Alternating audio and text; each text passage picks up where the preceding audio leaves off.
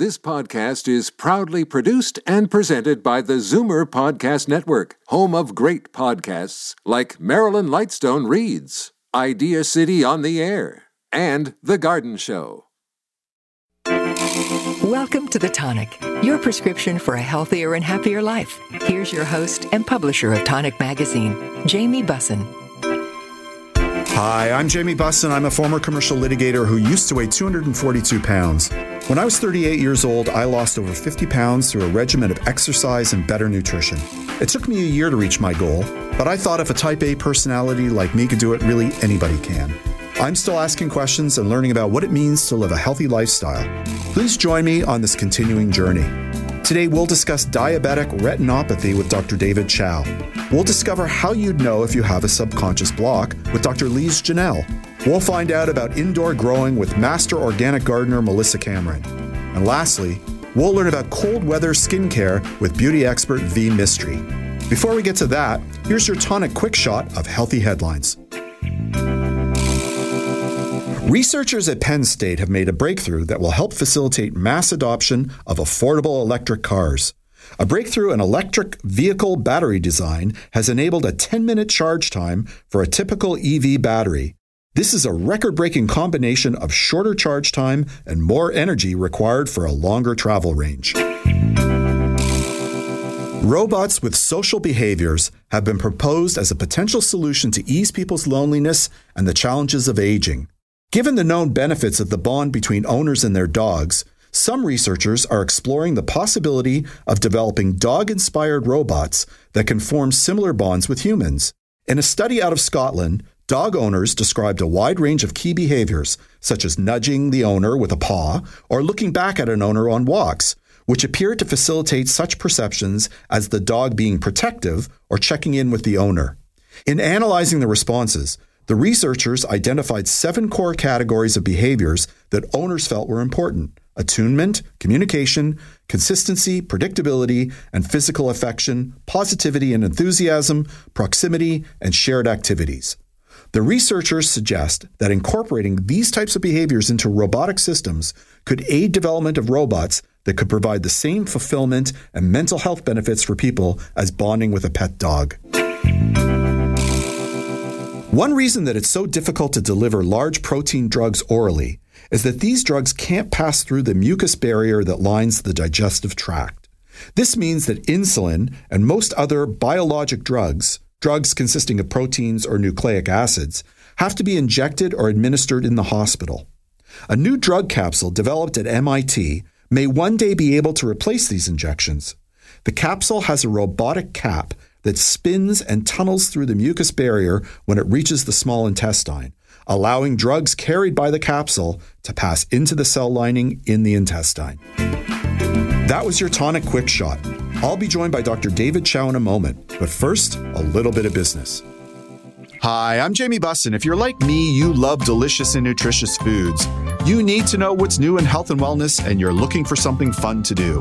Why not visit the Tonic Marketplace at the Zoomer Show on October 29th and 30th? It's a specially curated area that has all your favorite health and wellness brands like Kalaya and Yoso's. Free samples, tons of giveaways, lots of fun. See you at the Tonic Marketplace. For more information, visit zoomershow.com. November is Diabetes Awareness Month. For the estimated 11 million Canadians living with prediabetes or diabetes, almost one-third of our population, over 10% will develop diabetic retinopathy or diabetic macular edema, the leading cause of vision loss experienced by Canadians living with diabetes. Research shows Indigenous populations are considered one of the most at risk for developing type 2 diabetes and associated DR and DME complications. Today, I'm speaking with Dr. David Chow, assistant professor at the University of Toronto and director of the Toronto Retina Institute, to discuss diabetes, including blindness. Welcome to the show, Doctor. How are you? I'm good, thank you. I'm happy to be on the show. Happy to have you. So I guess we should start at the very beginning, and that is, what is diabetic retinopathy? So, diabetics suffer from really a condition that leads to damage throughout the blood vessels in their body. And so when you talk about what do diabetics get into trouble with, it's usually the heart, the kidneys, and the eyes. And for me as a retina specialist, of course, I'm focused all in on the retina. So some of the listeners won't be even aware what is the retina. The retina is, if you compare our eye to a camera, the retina is essentially the film lining the back of the camera. It's the nerve tissue that takes the light and information and processes it and sends it to our brain that then interprets what we're looking at. And so for me as a retina specialist, essentially in diabetes, there's damage to the blood supply pretty much in all the organs of the body, but the three big organs I mentioned. And when I'm looking in the retina, what I'm really looking to see in diabetics is, are they starting to develop signs of damage to the blood supply? And what I'll start seeing when I look in the back of a diabetic's eyes, you start to see little hemorrhages, or you start to see little areas where blood vessels start leaking. And the analogy I often give to patients is essentially it's like you have leaky pipes. And so the diabetes starts to damage the plumbing in your eyes, and then fluid starts leaking out of those leaky pipes. And as the fluid builds up in the film of your camera, you're going to start taking bad pictures. You're going to get blurry vision.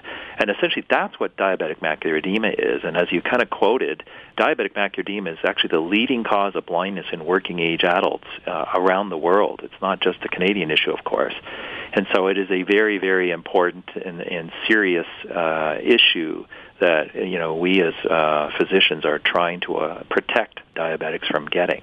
My understanding is, eye doctors are kind of like front line to actually diagnosing diabetes, because when you see this, it's obviously an indicia that diabetes may be present, right? You're absolutely correct. And so there are sometimes patients get sent to me for other reasons, and I'll take a look in the back and I'll see these small little microaneurysms or little hemorrhages, and I'll look at them and I'll say, hey, do you have diabetes? And they'll say, no. I say, you better go tell your family doctor to check your blood sugars because I would be concerned you may have diabetes. So you're absolutely right. There's a lot of patients that we will see signs that will trigger an alert for diabetes.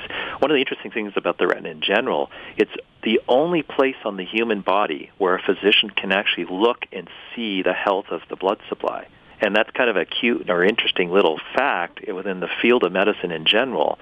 When I look into the retina, that's the only part where a physician can actually see the actual health of your blood supply. Interesting. So would this sort of damage to the blood vessels occur in pre-diabetes, or would you have to be a diabetic before we get to that stage? It's usually diabetic, and certainly the risk of developing these retinal changes or the retinopathy increases with the duration of diabetes, and also it increases with the level of control of the blood sugars. So if it's a diabetic who doesn't take care of their blood sugars and is ignoring their underlying condition, they are the ones who are going to get into trouble quicker than those that do their best to control their blood sugars and take care of their underlying condition.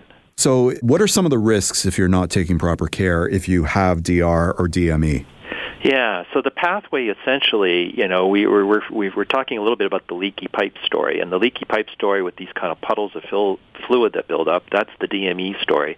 And that is the leading cause of visual loss, but it's not the only cause of visual loss in diabetics. And so, as the pipes get damaged, our body has this ability to try and repair the damage. And what ends up happening in the eyes is there's a release of hormones that essentially start to create new blood vessel growth in the eyes to almost accommodate or compensate for the damage to the original blood supply. And these vessels start growing in the eye like weeds. And unfortunately, these vessels that start growing, they can break and bleed. And that's when you'll hear about a diabetic who will wake up and suddenly have an eye full of blood. And it's usually because they had some blood vessels starting to grow, that one of them broke, and they suddenly had a massive loss of vision, and they have an eye full of blood. And so that's called proliferative diabetic retinopathy. That's the other main cause of visual loss in diabetics. It isn't as common as diabetic macular edema, but it still is a significant cause of blindness in diabetics as well. So it's really the two conditions there in the retina that can really lead to big trouble. So is there any way to effectively grow back the tissue without these risks? So if there's some damage to the plumbing, as you call it, or the pipes, can the body actually regenerate properly, or is it just become sort of a morass? So that's a great idea. Conceptually, if we had therapeutic agents that would allow the blood supply to be restored and fixed, that would be a massive move forward in diabetic care. So if you think about that, all the nephrologists would be begging for this for the kidneys, right? Yeah. It would protect against kidney failure. All the cardiologists would be begging for this to protect against, heart attacks. So, conceptually what you're getting at is a wonderful concept if we could ever figure out how to do that. And so the reality is at the present point in time, our management strategies are unable to do that. And, and we're doing well, so our therapeutic options have really evolved in my career. I've been practicing retina for 25 years, and, I think back to 25 years ago to what I was doing compared to what I'm doing now. It's a night and day difference in terms of outcomes and diabetics who are having a good, functioning life. So now that we're sort of talking about the then and the now, what are you seeing now in terms of trends or any concerns that you might have regarding DR or DME where you're practicing? So a couple different things. So you can take that question, go in a whole bunch of different directions. Sure. I mean, coming out of COVID, that's clearly, was a major issue in terms of getting patients to show up and follow-up visits and loss to follow-up. And you could say that regular screening visits around the globe have been absolutely the most important factor to protecting diabetics from trouble. And so, it's recommended that every diabetic should have an eye exam once a year. And so that's a written in stone. Not a single country on the globe disagrees with that. And it's the way to try and identify the early changes and start treatment before diabetics get into big trouble.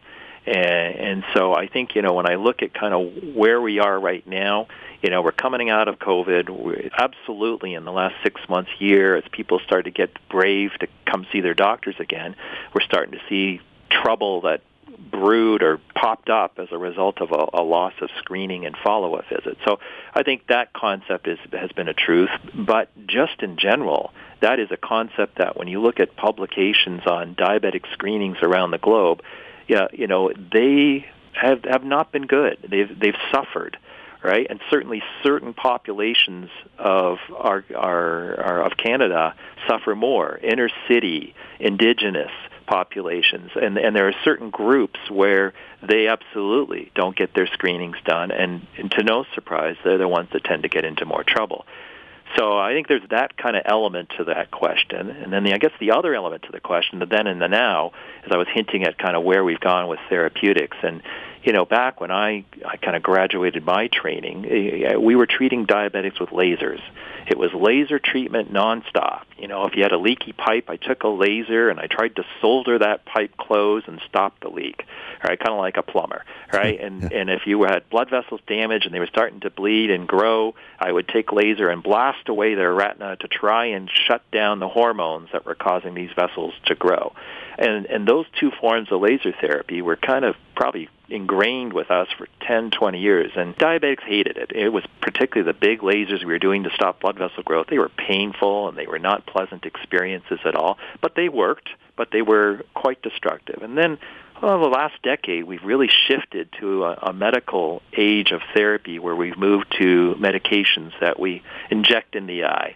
And that tends to freak out patients and freak out human beings in general. Oh, I'm going to have to put a needle in your eye every month with a drug to try and protect you from trouble or get you out of trouble. Yeah. But those drugs have been brilliant. The gentleman who created those has won the Nobel Prize, as he should have, for what he created. And our current wave of therapy, which has been more than a decade now, involves injecting drugs that block the hormones I was hinting at, that cause the vessels to grow, and that also cause the blood vessels to leak. And so these kind of class of drugs have really become mainstay all over the globe. And, as painful and terrible as it sounds to have to come in to get a needle in your eye, I'm always pleasantly surprised at how patients, as they go through the experience, almost all of them look at me after the needle and say, oh, is that all it was? I thought it was going to be so much worse. I thought it was going to hurt like crazy, right? So, and if you ask a diabetic who's had laser and a needle in the eye, they'll tell you they preferred the needle in the eye. It was a much more pleasant, less painful experience than the laser treatment. And so right now, we're kind of in this era where we've had these kind of wonderful new drugs that have done a very nice job of controlling diabetics and getting them out of trouble. But where are we going? I guess the problem with the current story is that we're injecting drugs at a very high frequency. There are some diabetics, if I don't give them this needle in the eye every month, right, they start leaking again, or they start bleeding again. And so it becomes one of these stories where the diabetics now go, oh, when is this going to end? Or you're going to have to keep putting needles in my eyes forever. And so I think the next kind of pathway we're heading down is, new ways to increase the durability of these agents. Can we make it last 2 months, 3 months, 4 months, 6 months? Can we move into gene therapy where we can make the patient's own cells produce these anti-hormones, if you want to call it, right, so that they become their own production factories to protect themselves. And so that's kind of the future direction of kind of where we're heading with trying to develop therapeutics for these patients. Would nanotechnology be a part of it, where you would set up sort of like little mini robots to dispense with the hormones? So no, that interesting idea, but there's really been gene therapy is coming shortly. Okay. So that I would tell you, like when I go to my meetings around the world and see what we're all talking about and what everybody's working on right now, I'm going to tell you in the next 5 years, gene therapy is probably going to be the big explosion in terms of, where you start to see things evolving. The other kind of popularized new version of therapy is stem cells. People like to talk about stem cells, right? And so stem cells is another kind of directive, and certainly there's plenty of early research going on there. But my gut instinct for what I've been seeing within our own field is I think gene therapy is going to be a much more successful next direction for us to go to kind of help diabetics. That's good news. We have time for one last question, and that is, are there any warning signs or preventative measures that people living with prediabetes or diabetes can take to reduce DR or DME onset? So my advice to patients would be, in terms of warning signs, one, do your best to control your blood sugars. That's every study in the world will back all that up. Two, live healthy, right? Yep. Say exercise, avoid obesity. If you have hypertension, control your blood pressure, right? If your cholesterol's up, control your cholesterol. All of these things are kind of common, well-known advice for general good health, and they absolutely all apply to the eyes and the retina as well. And so there's kind of my first kind of comment in terms of to all diabetics and pre-diabetics. If you can control all those, the chance you're going to have to come visit me and I'm going to have to look at you and say you have to stick a needle in your eye is a lot less. And so the other point is that when should a diabetic worry is if you start to see changes in vision. Right. So if a diabetic wakes up and you start to see floaters all over the place, what's all that stuff in my moving up and down inside my vision? It could be bleeding. It's not always bleeding. Sometimes it's just an aging change, but it could be bleeding from their diabetes. Or they wake up and now they're starting to say, you know what, I'm looking at the TV and it's blurry. Things are getting blurry, or they're getting distorted. I look at a straight line. It's starting to look crooked, right? If those types of symptoms start to pop up, then absolutely they should come in to see an eye care professional for an exam to see what's going on. Fantastic. Thank you so much for coming on the show today. Thank you. That was Dr. David Chow. We have to take a short break, but when we return, we'll learn how to determine if you have a subconscious block on The Tonic. Your family's health and wellness needs should come first. These days, taking care of a loved one should be as easy as ordering goods and groceries to your door on your smartphone. You need MedWorks, an at-home service that pulls it all together. We make healthcare and wellness services easy to navigate. MedWorks, at home your way every day. Download the app today. MedWorks. I'd like to give a shout out to our new sponsor, Omega Alpha. This company is 100% Canadian owned. Their team consists of allopathic and naturopathic doctors, nutritionists, researchers, and other scientific professionals, all led by their CEO, Dr. Gordon Chang. Formulations are created on their 40,000 square foot facility located in Toronto. Omega Alpha uses only the highest quality ingredients to manufacture the most efficacious yet price-friendly nutraceuticals. For more information about Omega Alpha, visit OmegaAlphaInc.com. Welcome back to The Tonic, your prescription for a healthier and happier life. Here's your host and publisher of Tonic Magazine, Jamie Bussin. Dr. Lise Chanel is a human potential expert and relationship coach with over 25 years of experience. Since 1989, she's helped thousands of professionals, entrepreneurs, executives, and artists take quantum leaps in their vision of success. With an extensive background as a holistic chiropractor, Dr. Lise founded the Heart Freedom Method, a powerful mind-body tool that dissolves subconscious beliefs and unlocks transformative mindset to overcome self-sabotaging behaviors. Welcome back to the show, Lise. How are you? Hello, Jimmy. I'm good. So, subconscious blocks. So we can't see them, but they're there, right? Yep. Quite candidly, I'm a know-it-all. You know this, right? Because you've been on the show before. I don't know what a subconscious block actually is. Can you explain it? Well, it has to do with your subconscious mind. And your subconscious mind is in charge of your survival. And if your subconscious mind associates more pain than pleasure or more danger than safety to something you want consciously, it won't let you have it. I'll give you a great example. I had a client. She's an Olympic level skier. And she came to see me because she had not placed in 2 years. So doing the mind-body work that I do, I tested her on, I want to win. Like an Olympic level athlete, that's like, if you're a Canadian athlete, you make no money, you sacrifice your entire life, you're doing everything. So consciously, she definitely wanted to win, but subconsciously, she did not want to. Why? That's the key. That's what I love doing. That's my powerhouse, that's for sure. And we found a moment when she was 7 years old. She would be winning already because she was really good, but her brothers were not. So her mom would hide her medals and her trophies not to make her brothers feel bad.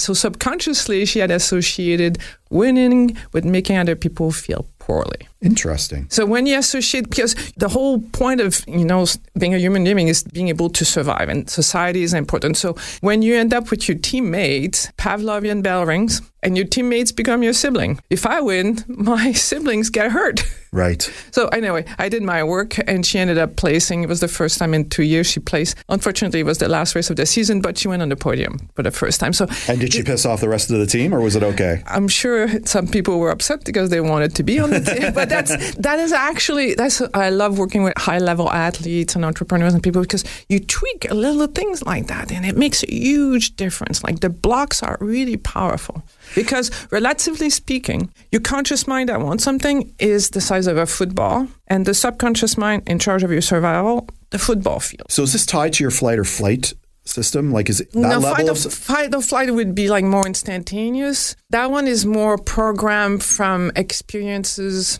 So they could be a little bit, but so it's a learned behavior? Yeah. Like fight or flight is... It's reactionary. It's reactionary. That one is still reactionary, but it's from a place of association of pain versus pleasure that, in something that happened on a longer time frame. Okay. So how would you know if you have a subconscious block? All right. That's a great question. I love telling that to people.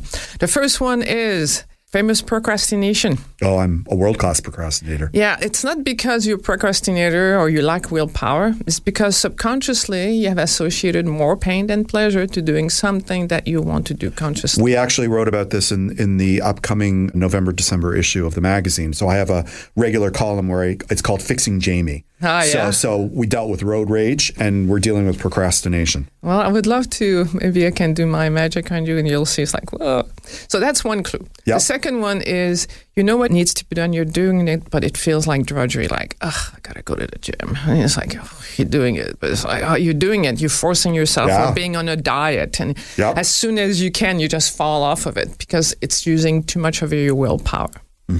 The third clue is you keep doing everything right, but you get the opposite results to what you want. For example, you always end up dating the same kind of person. Okay, right. Or you want a promotion at work, you do everything right, but it's always your colleague that gets the promotion. But you're probably not doing everything right. You're doing everything right, but, at the moment that matters, right, you do the wrong thing. So choking. Yes. All right. So why do you think subconscious blocks are so detrimental? Well, actually, you can have subconscious beliefs that work for you. Sure. Like when I work with clients that, I found one that works, I'm not going to take it away because you can use it as a tool. Why? Because they get in the way of everything. Any area of your life can be impacted by a subconscious block. As long as you have associated more pain than pleasure, to something you want consciously, it won't let you happen. Like, imagine, I was giving a talk at a conference in Chicago, 350 coaches from all over the world. And coaches are supposed to be all about success. And I talked about this, the subconscious block and all that. So I offered at the end, if you want me to test you, come. And there was 100 people, 100 coaches that lined up. And out of 100 coaches, only one was congruent with success. Because everybody else had associated being successful with being alone, leaving people behind, or people resenting you. It's a big fear to be successful. When I work with my clients, there are two basic premises that I always check to make sure that they're free. The first one is I love myself. I'm worthy of love. The second one is I'm ready, willing, and able to be successful. And most people, we live in a different quantum than we could actually. Like even right now, those of you who are listening, you might think, oh, I'm successful. But if you know that deep down you could be playing in a different quantum, a lot of people are holding themselves back so they won't be resented. And if you were born in a family where everybody was competing with each other all the time and you're appreciated, if you rise to the top, that's a different story. But in most families, you need to stay at the same level, not rock the boat, not stand out. Okay. So let's assume we've identified that we have a subconscious block. What are some of the things that we can do to overcome that? Well, you can come and see me. Okay. That's step one. Okay. Step one. I also created a program. It's called Unleash Your Dream Life, where I teach people how to get rid of these beliefs. That's one, for sure. Okay. But another one is and I love it when I work with my clients because they get used to this, and it's like, they come in to me and they go, I know I have one working against me because I keep saying I'm going to do this, but I do this inside instead. So one thing that you can do is when you feel it, just stop at that moment and become present with your body's sensations. Okay. And just realize right now you are activating a Pavlovian, a conditioned response. And just become present with it and strive to push through it. But the best way is to do mind-body work, for sure. And that's why I love doing my work. And do you know Jack Canfield, Chicken Soup for the Soul guy? Sure. So he asked me to write a book with him because I presented my work at a conference and he loved it and he's been using it. Like he has groups of 800 people and he's been using the technique. So we're going to have our book's going to come out next year because it's something that's so common. Like I remember watching Elvis Stoico doing a pirouette. And it was in the same arena that he had fallen the year before. And the announcers were saying, like, I hope he lands it because this is the same place that he fell last year. And I think if everybody knew that up to 95% of what we do is actually pre-programmed, we think we're having free will, but we don't. What do you mean by that? You think that you're actually choosing to have this job because that's the job that you think you have, but subconsciously you're being held back. You're not aware of it until you start doing this kind of work and you start paying attention to that inner voice where you go, okay, I say that I want this, but I'm doing that instead. So some scientists figure that up to 95% of what we do is actually pre-programmed since we were children.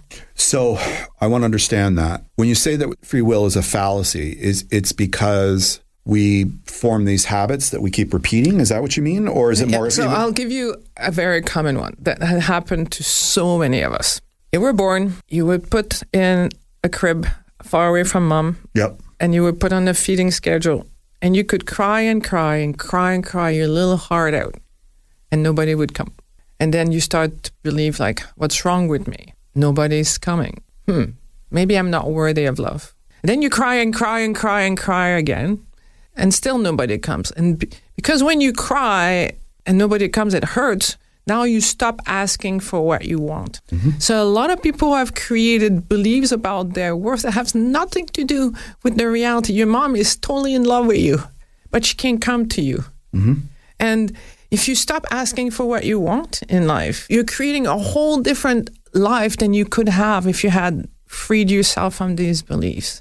And I've had many grown men cry in front of me when I work with them, I'm worthy of love. And then they end up exactly in that picture I just depicted to you. Because it's raw, it's real, it's in your physiology, and you keep living your life from that place, believing illusions because you are worthy of love. Okay, so is that the starting point? Is believing that you're worthy of love? Yes, for sure. When I work with my clients, I give them one sentence. All of you that are listening, when you face a challenge, just take a deep breath and go, since I'm worthy of love, what's really going on in here?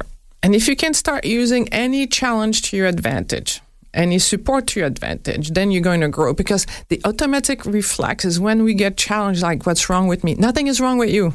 Obviously, if this is happening, it's either because you didn't master it before and you need to master it, or it's sending you in a direction you need to go. And once you start looking at life from that place, it's a game that's really fun to play. Fantastic. Next time you come on, I'd like to explore, what do you do if you don't believe that you're worthy of love? Will you come back and talk about that? Sure. Fantastic. Thanks for coming on the show. My pleasure. For more information about Lise, visit drlisejanelle.com. That's DRLISEJANELLE.com. For great health and wellness articles and interviews, visit thetonic.ca. We have to take a short break, but when we come back, we'll discuss growing indoors on The Tonic. Tired of lineups at your pharmacist? Why not try PharmaZ at the Zoomer store? Powered by the Health Depot, an Ontario-accredited pharmacy, PharmaZ offers a concierge approach to filling, refilling, and managing your prescriptions with free delivery anywhere in Ontario. To get started, visit zoomerstore.com and click on PharmaZ. And then click on the Circle of Care Pharmacy program for your free initial consultation with a clinical pharmacist. Don't wait. Go today. Lack of magnesium can lead to serious health issues. Sadly, 1 in 3 Canadians aren't getting enough. Common signs include trouble sleeping, low concentration, irritability, headaches, muscle cramps, or spasms. Could you be lacking? Choose from New Roots Herbal's Ultra Gentle Magnesium Bisglycinate, Heart Mag for added cardiac support, or Clarity Mag, a no-brainer for anyone over 50, exclusively at health food stores. To find a store near you, visit newrootsherbal.com. Welcome back to The Tonic, your prescription for a healthier and happier life. Here's your host and publisher of Tonic Magazine, Jamie Bussin. Melissa Cameron is an organic master gardener and founder of The Good Seed, a garden education and design company. She's been featured on websites such as Farmer's Footprint, Floret, and Toronto Life, and is a regular garden contributor to Canadian Vegan Magazine. The Good Seed specializes in organic edible gardens, pollinator and native garden plantings, and sustainable cut flower garden designs. In addition, she's the co-founder of the Abermory Garden Collective, a not-for-profit that grows organic food and donates it to families with young children facing food insecurity. And for more information, you can always visit thegoodseedgarden.com. Welcome back to the show, Melissa. How are you doing? I'm great. Thanks, Jamie. How are you? So I'm cleaning up in the garden. It's a massive job. I've got one of those like massive black walnuts and it's just shedding leaves. And now I'm sort of turning my mind to the hibernation portion of the season, you know, where I don't do as much. But there is the capacity to grow indoors, right? There is. That's right. So let's talk about microgreens and sprouting and mushroom kits. Okay. So how can you keep growing indoors over the winter? How do those work and what can you do? Yeah, I mean, I think just to address what you were first saying, you know, choosing to grow indoors over the winters is kind of a great idea for a lot of us because there is this sense of loss that happens outside when we move indoors, you know, at the end of the fall.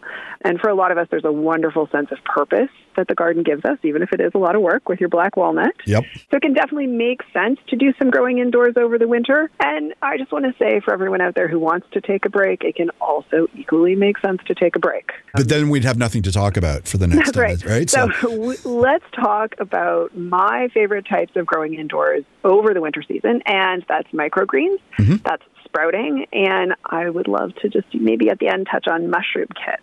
Okay. Why don't I tell you a little bit about the difference between microgreens and sprouting? Yep. The basic difference is really quite easy to grasp. Microgreens are grown in soil, and sprouts are grown in water. Okay. So in general, microgreens live up to their name. They tend to be, you know, they look more like baby greens. Think pea shoots, for instance. And sprouts are germinated seeds. So sprouts grow a little bit quicker, and you eat the entirety of that sprouted seed and growth. And microgreens are a little bit slower growing, and you would typically trim them just above the soil. Let's focus on the microgreens for a second. So I've seen these sort of devices. They almost look like little refrigerators where you grow microgreens. Like, do you utilize that, or does it need to be that complicated? It doesn't, actually. The equipment needed for both sprouting and microgreens is pretty minimal. So for microgreens, you're going to need a grow light. You're going to need some good quality organic soil, and you're going to need something to grow it in, so a grow tray. And these materials, you can purchase them, or, one of the things for microgreens that's really easy if you just want to try it, those plastic clamshells we get when we buy strawberries at the grocery store, for instance? Yes. That's a perfect little microgreen container. You can shut the lid to create some humidity before they sprout. And also, it's got holes in the bottom of it, so it will drain well. So there are sort of DIY ways, but I do suggest a light source for the microgreens. So what are the benefits of microgreens versus sprouting? There are a lot of benefits. I would say they're almost endless. So first off, with sprouts, this is a way to help you eat more legumes. Yep. So think about sprouted beans and lentils, and you can add those to your sandwiches, for instance, just trying to think a little bit outside the box with them.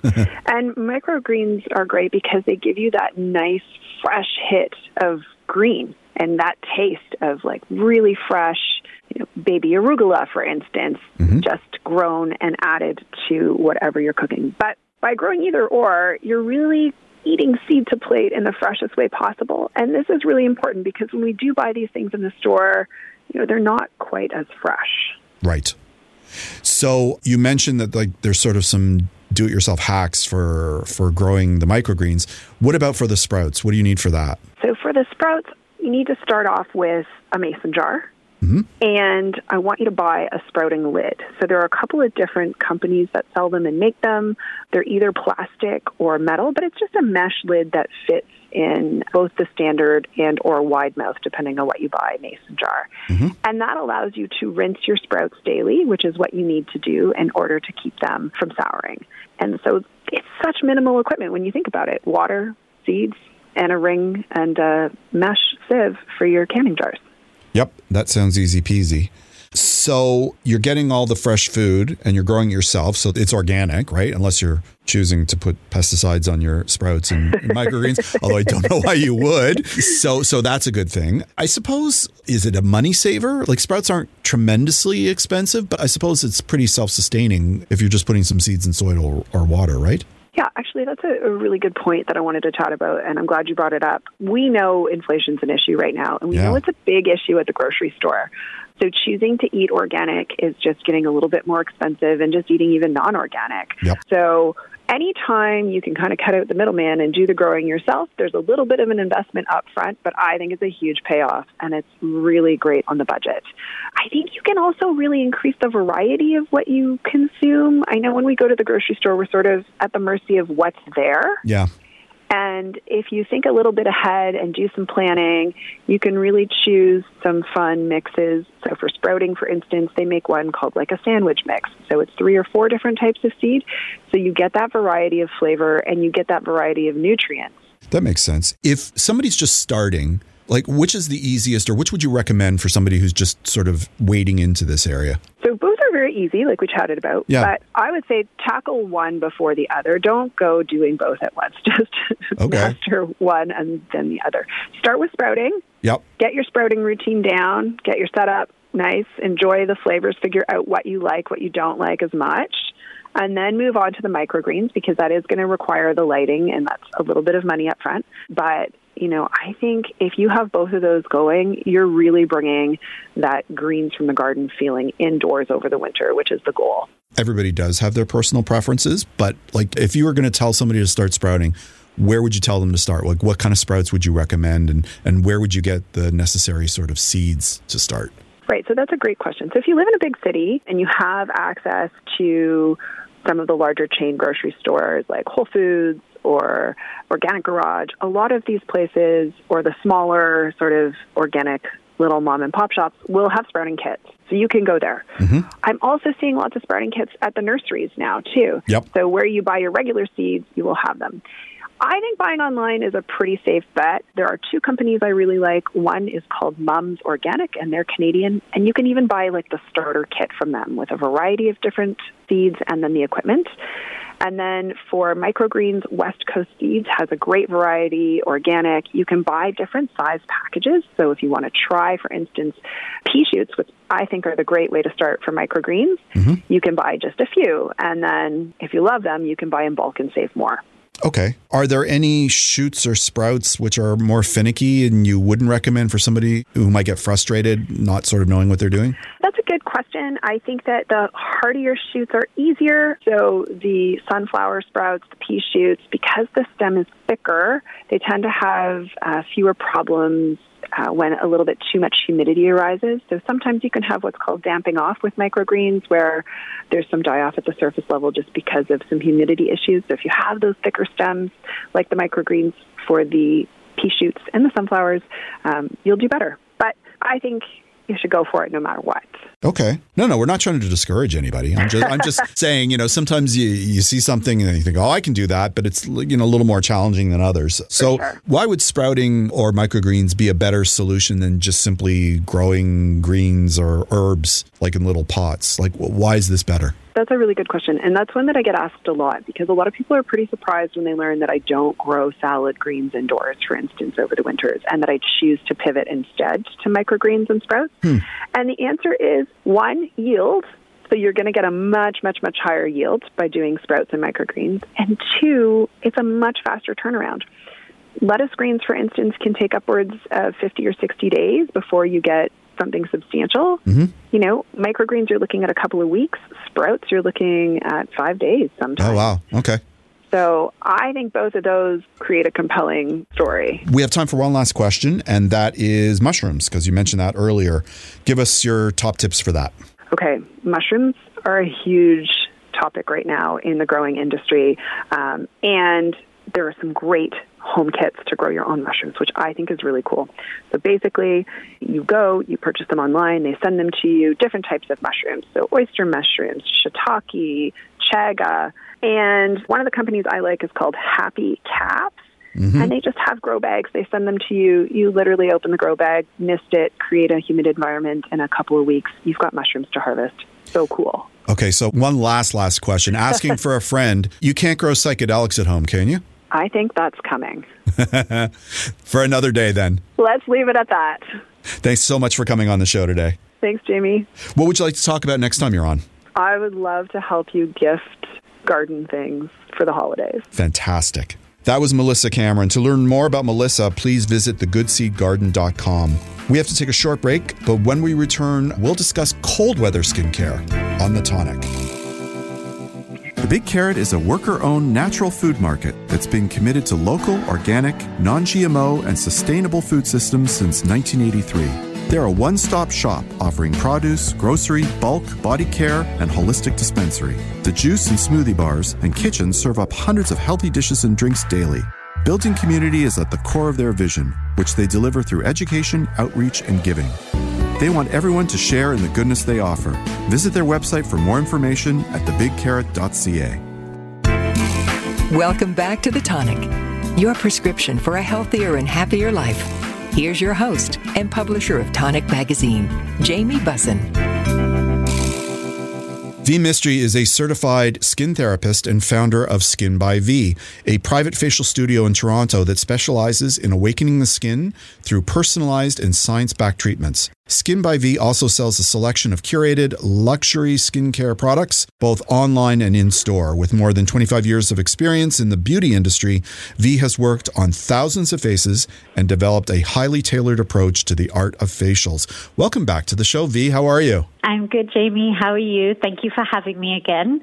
Always good. So it's getting a little chillier out there. It's just starting. Yeah, it sure is. It keeps roller coastering. So how does the cold weather impact our skin? So I always find this time of year, people are saying, it feels either too oily or I'm starting to see dry patches. Sometimes in worst case scenarios, they're even starting to experience flaking.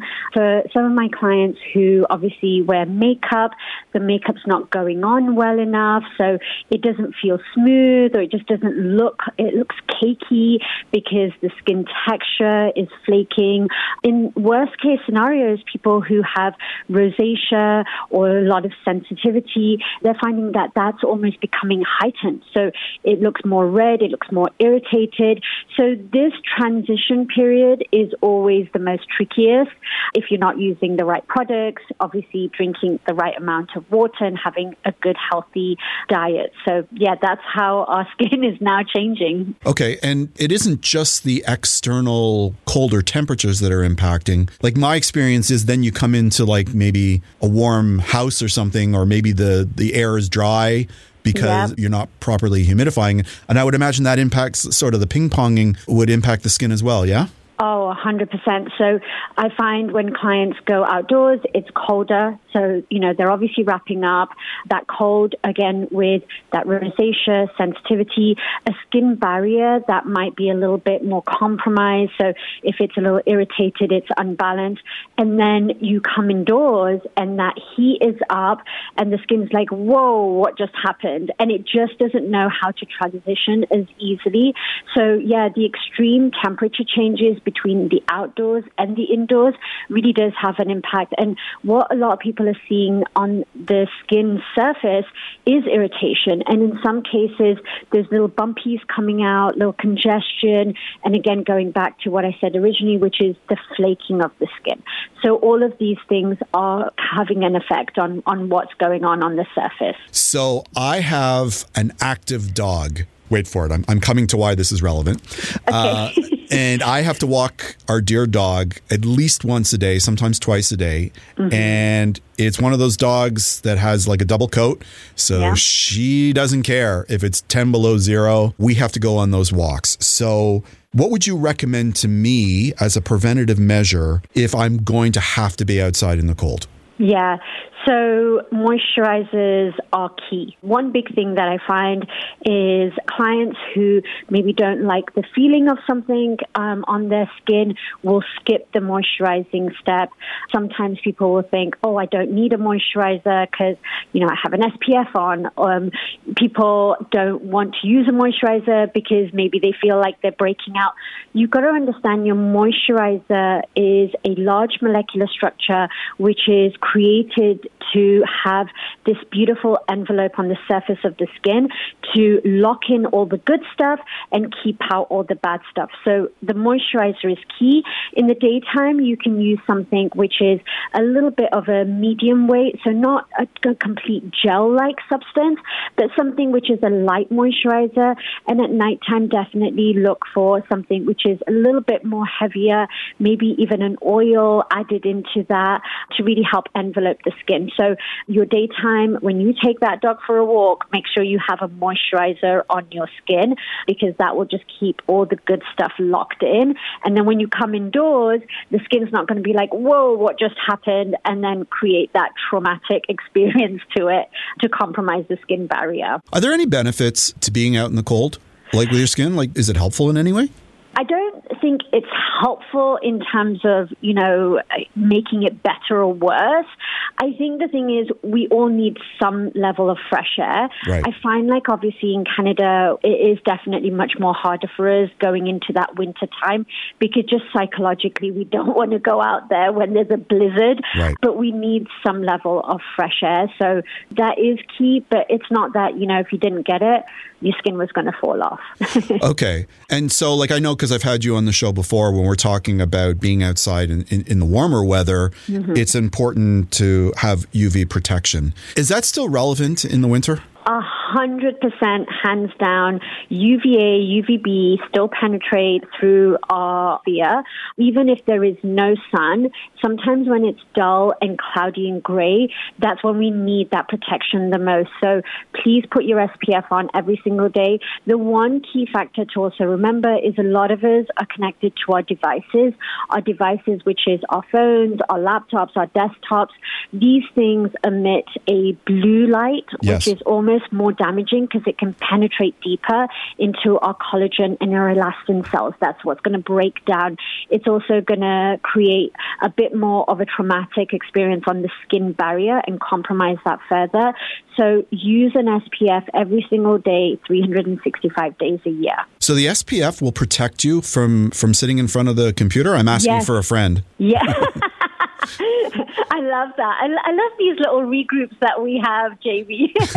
It does. It's really going to protect the skin from blue light. There's also free radicals in our environment, and these free radicals are also attacking our skin cells. So people who do maybe have rosacea, acne, sensitivity, pigmentation, all of these concerns, our skin is a little bit more fragile.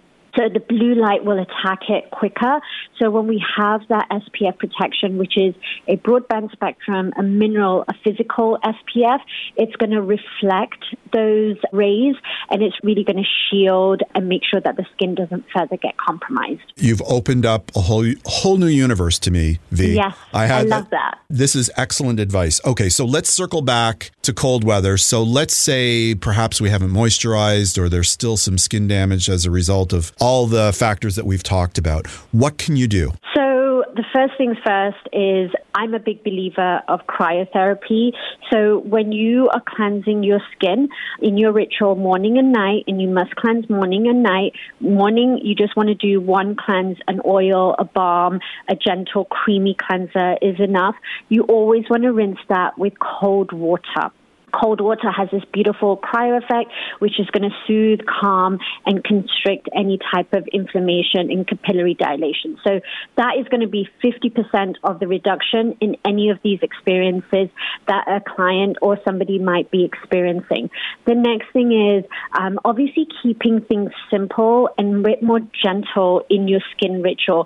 So when I say that, try not to over-exfoliate the skin. If you find that there's a lot of dry skin on the surface, you choose things which are more enzymes, less things like salicylic acid or glycolic acid, and you can use those products, but use those products more sparingly, maybe a couple of times a week, or maybe even if you are really sensitive, you want to kind of do that a couple of times a month. The less exfoliation you're doing, the less trauma you're going to create on the skin barrier. So you almost want to kind of give it more TLC, more nourishment.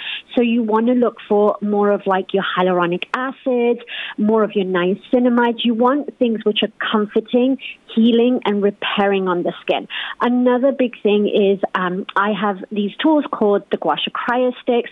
These are amazing, simple additions to really help encourage that circulation, that surge of oxygenation, which is healing and repairing, but again, calming and soothing, because the cryotherapy is really going to bring down any type of inflammation. We all have some level of inflammation in our skin, so the Gua Sha Cryo Sticks are a simple addition, morning and night, or you can do it once every so often. Again, it's a treatment. It's simple, couple of minutes. That's all you need. But you really want to look for calming and soothing, using cold water, and always making sure you're moisturizing. Oils are great as well. They really help lock in those lipid loss in the skin, and SPF is non-negotiable. Fantastic. We have time for one last little question, and I don't know the answer to this. I'm just throwing this out there. Are there any foods that you would recommend that would sort of add to the emollients of your skin? Is there anything we can sort of do that's natural? Food-wise? Yeah. Yeah. So I always go to warm and hot when it comes to my gut health. Our food, when it's warmer and more on the hot side, so less of like the cold salads and things like that, our warm foods, our gut is actually able to digest it, break down those good enzymes, and actually use the nutrients in a more effective way. So I always say try and reach for warmer and hot foods over cold foods, cold foods take a longer time to digest in our system, and especially during the colder months. Where I always say use cold on the skin, I always say try and reach for hot for your gut health. So it's a little bit of a wait, what are you talking about? So always look for hot. I always say trying to keep a rainbow of vegetables and, grains and nutrients in your diet is always key. So, I would definitely say that. Now, during the cooler months, I don't know about you, Jamie, but I love to have a glass of wine, maybe even an extra one. Yep. I always say if you are drinking alcohol, 1 glass of alcohol, always follow with 1 glass of water to make sure that you're keeping everything hydrated so the next morning you don't wake up with dehydration or puffiness. Fantastic advice. Thank you so much for coming on the show today. You're so welcome. Thank you for having me again. Thanks to all my wonderful guests, Dr. David Chow, Dr. Lise Janelle, Melissa Cameron, and V Mystery. And thank you all for listening to The Tonic. You can listen or download this episode as a podcast with full show notes, contact information for our guests, and links at thetonic.ca. To find out more about the show, you can always follow us at It's The Tonic on Facebook, Instagram, or Twitter. For great articles by amazing health and wellness writers, be sure to pick up your copy of The Tonic magazine. The September-October issue is available free on racks at over 100 locations across the GTA and delivered with the Globe and Mail to home subscribers in Toronto west of Victoria Park. Or you can visit our new website, thetonic.ca. If you're interested in providing feedback or suggesting topics for the show, you can always email me at jamie@thetonic.ca. On our next show, we'll discuss the health and wellness issues that are important to you. Until then, this is Jamie Bussin wishing you a healthy and happy week.